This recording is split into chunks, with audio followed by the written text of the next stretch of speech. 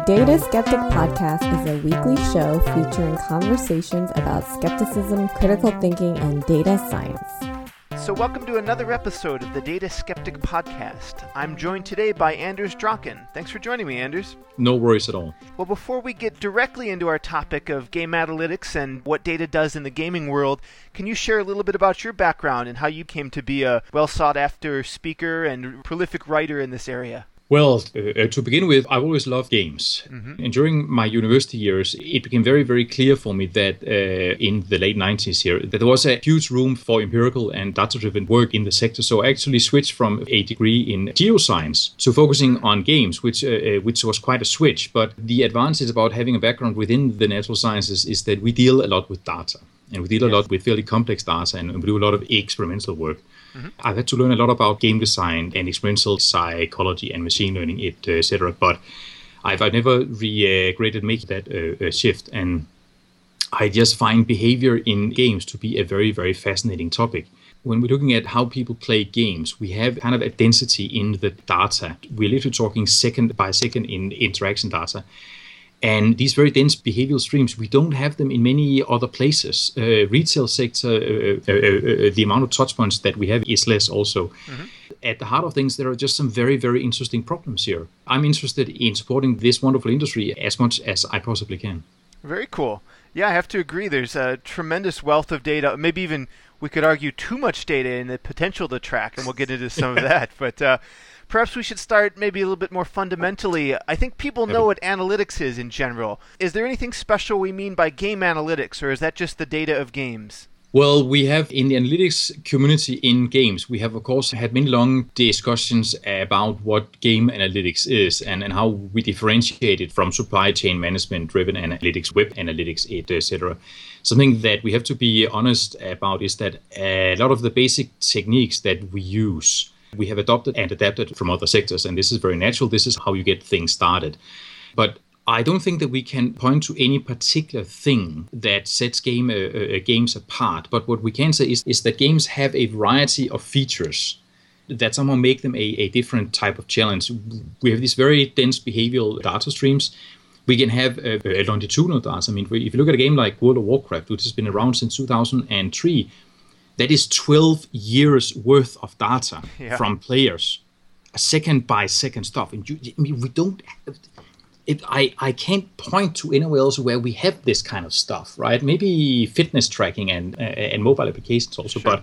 But it's very, very dense data, and the data are ultra high dimensional also.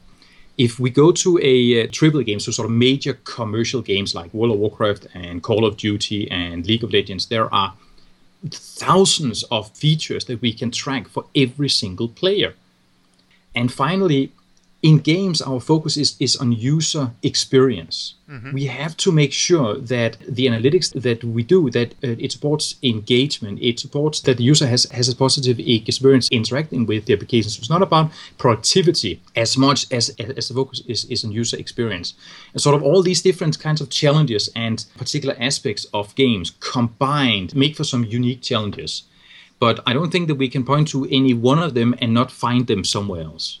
Yeah. We've talked a bit about their unique challenges in game data in how dimensional and deep it is. Yeah. In the web world, we have a lot of great tools. You know, Google Analytics and Splunk are two that come to mind that are fairly universal and very helpful. Do the same tools exist in the gaming world or similar things, or is it very greenfield at the moment? I would say it was very greenfield until around 2010/11, when suddenly we had a proliferation of either small startup companies that started offering analytics tools sort of specifically focused on the games, or we had large, more established companies that started realizing that there are analytics needs in the game space also, and started marketing them to our industry. For example, Tableau and Contagion were both well-established companies, but then they also started marketing their product with a substantial amount of success to the game industry. And it is still so young that most of these startups are still around. We are seeing some startups are being bought out by large game engine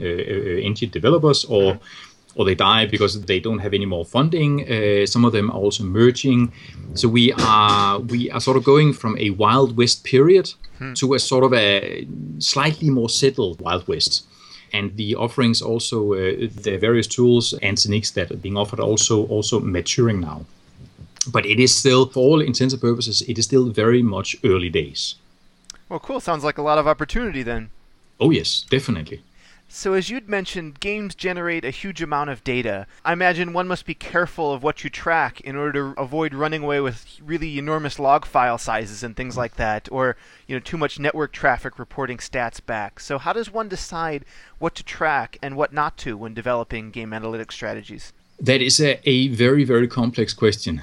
At the heart of things, what prevents us from having, for example, standards, these are the 10 things that you would always track, is that games are incredibly different. Games are designed along very, very broad spaces, from large AAA shooters to massive multiplayer online games to free-to-play mobile games and alternative reality games, even virtual reality games. We have a variety of different hardware platforms. Depending on where you are in this market, your needs will be slightly different, right? There's sort of where you are in the market, what type of platform that you use, but also what type of game is it. For example, the core metrics that we would include in a casual free-to-play mobile title like Clash of Clans or Candy Crush Saga are very different from what a large company like Bungie, what the metrics that they need when they are developing a new standalone retail title. We are seeing the beginning of some sort of best practices being developed for free-to-play games because they rely on a shared set of business requirements. I mean, we need to track when are people making an in-app purchase, which are the people doing it, at what time are they doing it, which purchase are they making, how far have they progressed into the game. So there are sort of standard metrics like daily active users, average revenue per paying user, etc. These kinds of metrics that we have imported more or less directly from web analytics. Yeah, those are powerful ones that make a lot of sense and are fairly universal. But as you mentioned, when you get into the specific games are very vast and different. Pac-Man and Wolfenstein 3D are they're both video games, but they're utterly not the same thing at all at the same time. I guess we could track keystrokes and mouse movements and things like that, and that's informative. But it's not as informative as if I wanted to ask a question about maybe is a player being aggressive or defensive. It's not obvious how that emerges from the interactions they have. If we are focusing on sort of gameplay-related data, not worrying so much about the business side or the development side or infrastructure management and so forth, what we're often interested in doing is figuring out, are players encountering any problems? Now, in order to identify whether that happens for any particular games, there are it is possible to build aggregate metrics, a lot of different features. And then we for example, build a metric called kill-death ratio. In order to investigate whether any of 10 playfields, whether players die too much from AI activity, if there are any imbalance issues. When it comes to investigating how people actually play the game and what kinds of problems that they are encountering, or even if there are any players that are subverting the game, doing gold farming and so forth, we often have to build these aggregate metrics that are sort of higher level descriptions of behavior and then map them against levels or against time, or even investigate player behavior in a spatiotemporal form. For example, if you have a 3D game, that's just like looking at traffic data. People are navigating this environment often in very, very complex patterns and performing actions. So just like you would track, cars in traffic analysis, we sometimes, in order to figure out why people are behaving in a particular way, we need to go into the actual dimensions that these games are also played, which of course just adds another level of challenge, right? Yeah, that's very interesting, being able to visualize position across maybe a map. Yeah, I imagine analytics has some unique challenges. We've talked about some of them. In e-commerce, I think it's a little bit easier. Not to say that it's trivial, but a sale is always a good thing. A customer who visits a site and doesn't buy anything is less preferable. It's very clear. But in game design, I think it would be a mistake to look at a metric like player deaths just in a vacuum, because if you have too few deaths, the game is really trivial, but too many and it's frustrating. So it's not clear, at least to me, where the sweet spot is. How do you begin looking at a problem like that? It's by doing a whole lot of drill down analysis and drill across. And that's also where we have challenges in terms of feature selection, because you never really know when you're doing an analysis which behaviors I need in order to identify what problems that the players are encountering. And that can vary incredibly across games. Now, of course, it gets easier with experience, right? So I can't point to any particular way to reach a sweet spot. It is very much a learning process. As you develop a game, as user test a game, you collect metrics, and also after launch, of course, and we continually need to update our thinking and run new analyses, also because players, they have this tendency to change their behavior. And the community of active players changes also. I mean, the people who play World of Warcraft now are not necessarily the same people who started playing the game 10 years ago, right? Yeah, very true. Which means that everything is dynamic and everything changes. Which is why we have to constantly be aware that the explanation that worked yesterday may not work tomorrow. Yeah, good point. That being said, there are some of the latest research that I have seen are also pointing at there being very specific patterns in the behavior of players, which is something that interests the professor in me. We are, for example, seeing across more than 3,000 Steam games, we did an investigation of playtime patterns. And it looks like that there is one distribution model, the Weibull distribution, which we can use to model playtime frequencies across all of these games. Oh, how interesting. And there are some of my colleagues, both in industry and in academia, who are running into similar patterns also. So we are seeing the beginning of sort of getting a more systematic understanding of player behavior in games, where we, a couple of years back, might have thought that it's very sort of game dependent. We are now seeing that, just like in online communities and in web analytics and elsewhere, that there are some patterns, but we haven't really started implementing this sort of in the form of standards yet. Interesting. So then the Weibull will describe the likelihood of continued play over the distribution of players, I presume, and then for your shape and scale parameters, are those uniquely fit to every game? To some degree, yes. We have this thing in games that we see a variety of features are following a power law distribution, which the Weibull can also model. We have, for example, if you look at the players of a game and how much time that they invest in the game, often that resulting frequency curve will follow a power law. The same thing with the spenders in free-to-play games also. These usually also form power law-based curves. And we see that with a variety of different human behaviors, not only in games, but also in, for example, search patterns, browsing patterns.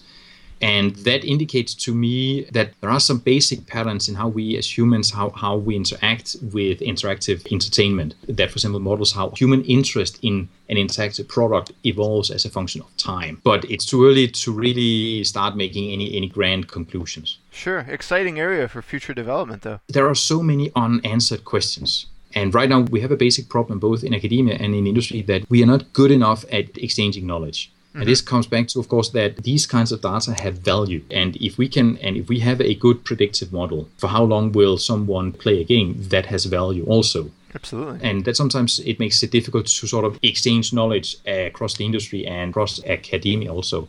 But this is changing also. We've had some very, very good summits last year and this year, both in San Francisco, and there's one coming up in London also, where practitioners and academics are sort of coming together and being more open with which methods that we are employing in which different kinds of contexts and what are the pros and cons.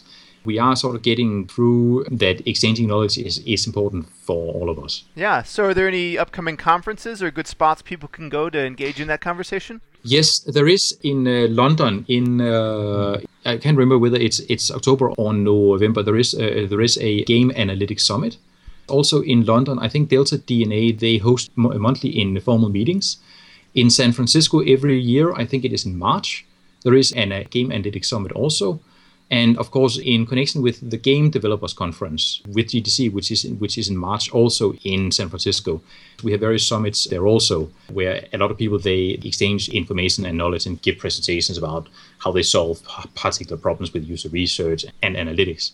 In particular, I can recommend under the International Game Developers Association, we have something called the Game User Research Special Interest Group, which is about 1,000 people strong and is comprised of people working a lot with the user testing in games and analytics also. And we have a one-day summit every year in connection with the Game Developers Conference, where we meet for a day, about 250 people, and talk shop. And that is usually incredibly giving. So I can recommend that. Yeah, it sounds like a lot of fun. It is. So speaking of fun, for a player of a video game, the most important part is really that user experience, as you'd kind of touched on earlier. Yet I can also see the flip side of that. from the company's perspective, it's important to keep funding going because you have to pay for development, you have to keep the servers' electric bill paid, and these sorts of things. So the goal of the player and the game manufacturer aren't necessarily 100% aligned, but they're also not orthogonal. They're producing a good game and investing your revenue in continuing to support a good game is what will keep players happy. But yet, it feels to me like a good game and maximizing revenue are slightly different ventures. What's really the right metric for a person to build a successful game? What should they be looking at? Wow. If I knew the answer to that, I could make a lot of money. But it's if I understand you right, it's sort of a two-component thing. On one hand, we have the sometimes not entirely aligned requirements of a company that needs to make money and the players. I would say that we are seeing some very strong correlations between the quality of the user experience and how much people monetize. This goes both for games following the freemium business model and also those games following the retail model. If people have a good experience playing your game, they will be more likely to pay you money for it. That's fairly obvious, right? Yep. The other part of your question was about what kind of metrics should we look at in order to find the right balance. Is I understanding you right there? Definitely. If we're looking at free-to-play games, I think there is I can give a one-sided answer here, but if we're looking at free-to-play games, there is a very clear balance between trying to monetize so aggressively that people get frustrated. And on the other hand, not giving your players any opportunity to actually make any purchases.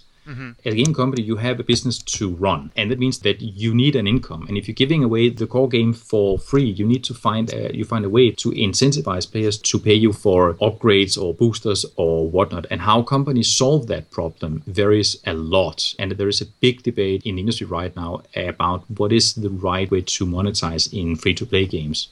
We have extremes, like games that are sort of doing their very best to frustrate players into spending money, all the way over to games that are essentially giving the entire game away for free, but offering various cosmetic upgrades. If we look at for example, Dota and League of Legends, in those games, you can't buy yourself to a better hero than any other player, but you can, for example, buy different skins. So if you're tired of your hero looking like of a particular hero looking like all of the other heroes of the time, you can buy a cool new skin, which will cost you a few dollars, and that improves your experience. And both Valve and Riot have been phenomenally successful with this model. Another example is Team Fortress 2, that if I remember Mike Ambener's talk correctly about this, when they stopped charging money for the game and converted to selling hats for the characters, they 12 doubled their revenue. Oh, that's great. There are a lot of different philosophies here and a lot of different ways of doing things. Some are more aggressive than others, but I'm a firm believer in the free-to-play model can and does work. Even though you need to find a way to give players an opportunity to actually pay you for this product. And I really appreciated one of the earlier points you made, that games are better when they don't include what I call the pay-to-win option. That if I can just spend money and get a better character or more points or higher level just by spending money, that's going to probably reduce the experience for most players. And I really appreciate when companies don't go that route. I don't like making judgments about what is bad and good here, because there are a lot of considerations here. Sure. With my scientist hat on, I just hope that we will in time see a maturity of the various business models, so that we can essentially focus on delivering the best possible experience to the players. And also have players then invest in us. In the game industry, we have a very strong history for user involvement.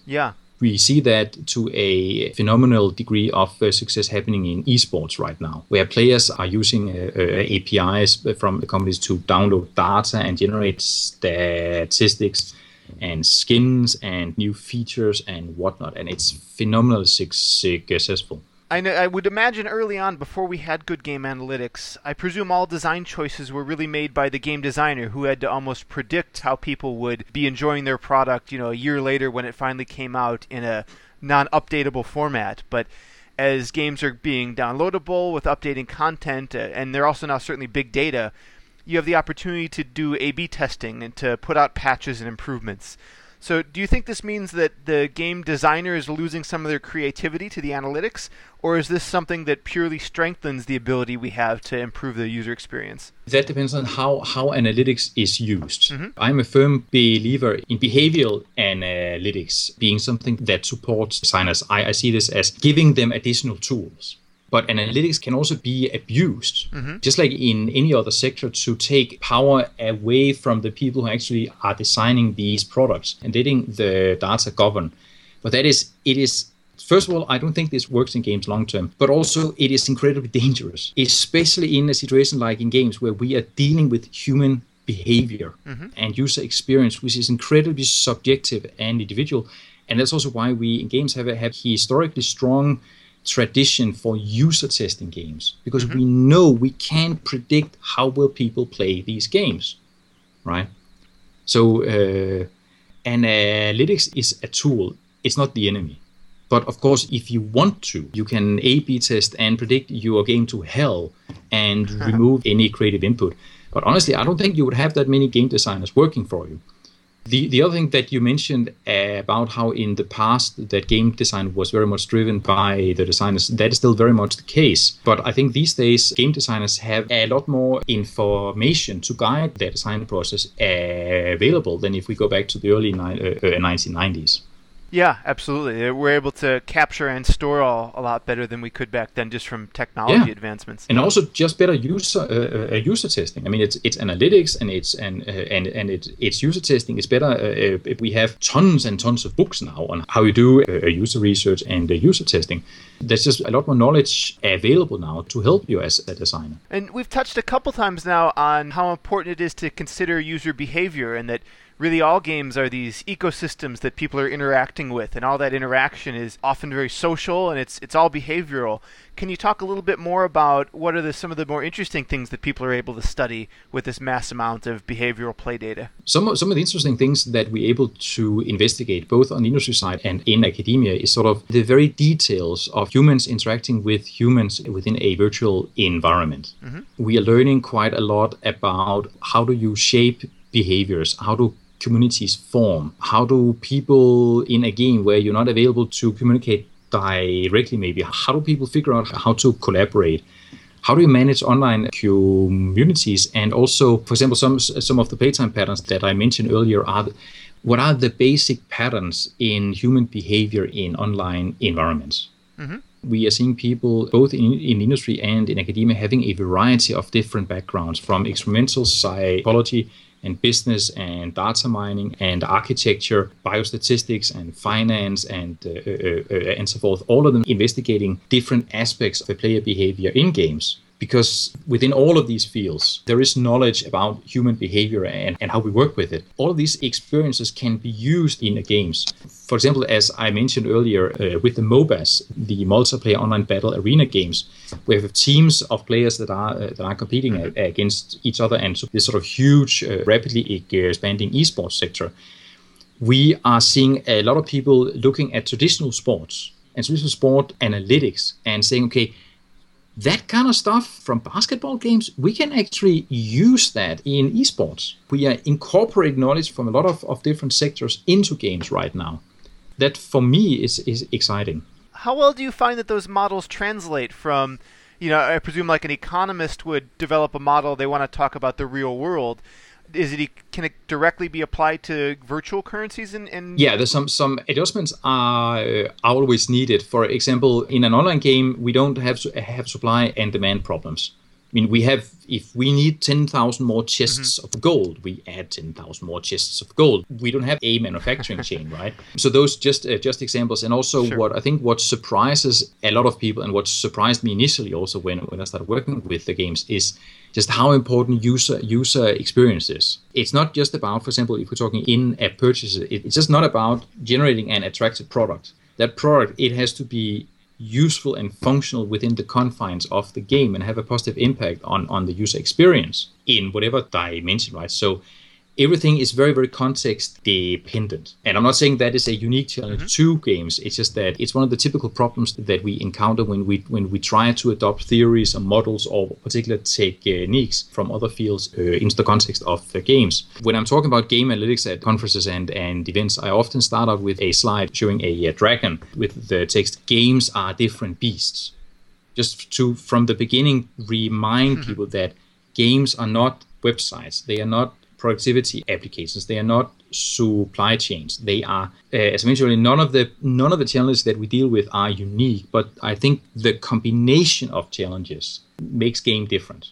And I've had a lot of talks with analysts and designers over the years as we are discovering how we need to adopt and adapt techniques. But it's also so incredibly fascinating. One of the things that's most fascinating to me personally, and we touched on this a little bit earlier, was how highly dimensional the data is in games. Could you talk a little bit deeper about some of those challenges? Most games, and of course there are differences. So we have a game like Flappy Bird. There aren't that many things that people can do in that game, all the way up to massively multiplayer online games, where you can have thousands of potential different behaviors that you need to track, not only from the players but also from your environment. I mean, you need to track the behavior of the players. You also need to track the behavior of all of your AI bots, so you can capture both how the players interact with the environment, right? So there is a spectrum here. But if we are when we're working with these sort of more major commercial games, where people have an open virtual environment with thousands of different potential enemies and cities and crafting systems and in-game economies and auction houses, different modes of transportation, different mods that they use, suddenly feature selection becomes pretty damn important, right?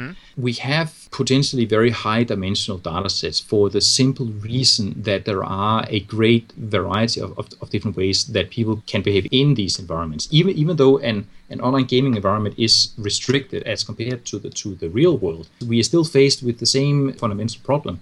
If we wanted to track the behavior of people in the real world, if we wanted to do that in a comprehensive way, there would be thousands of different behavioral metrics that we would need to track. Now, obviously, only a fraction of them will be interesting in any particular case. But often in games, we don't have just one question. We have questions about how people move. We have questions about how people interact and how people use the variety of in-game features. How do people use the auction house? How do people use instance battlegrounds?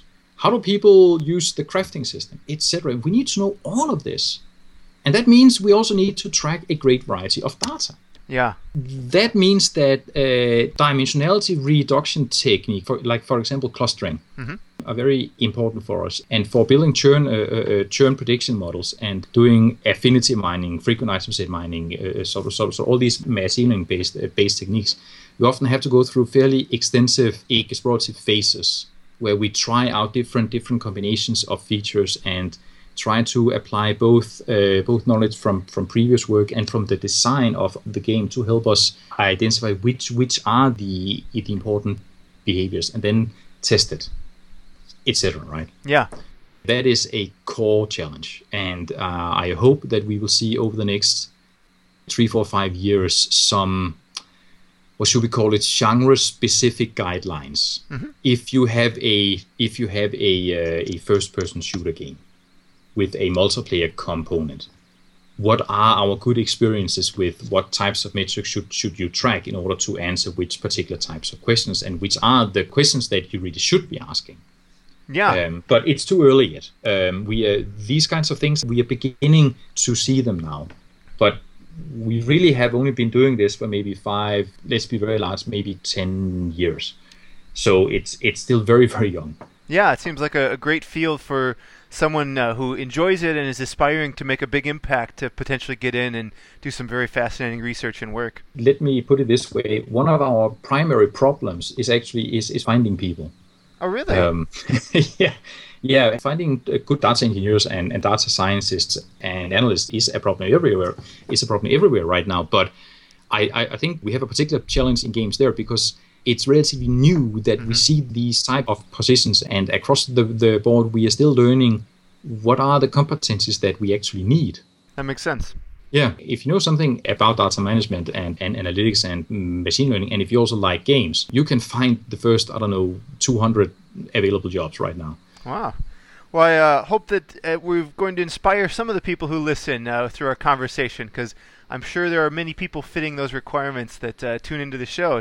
Yeah, I just wanted to highlight also that, if that in academia we need these people also. So if you're interested in doing in PhD work or postdoc work, there are a lot of positions there also. We're experiencing something of a brain drain right now, where a lot of our very, very good students are being hired by the industry, but we need to keep some of them.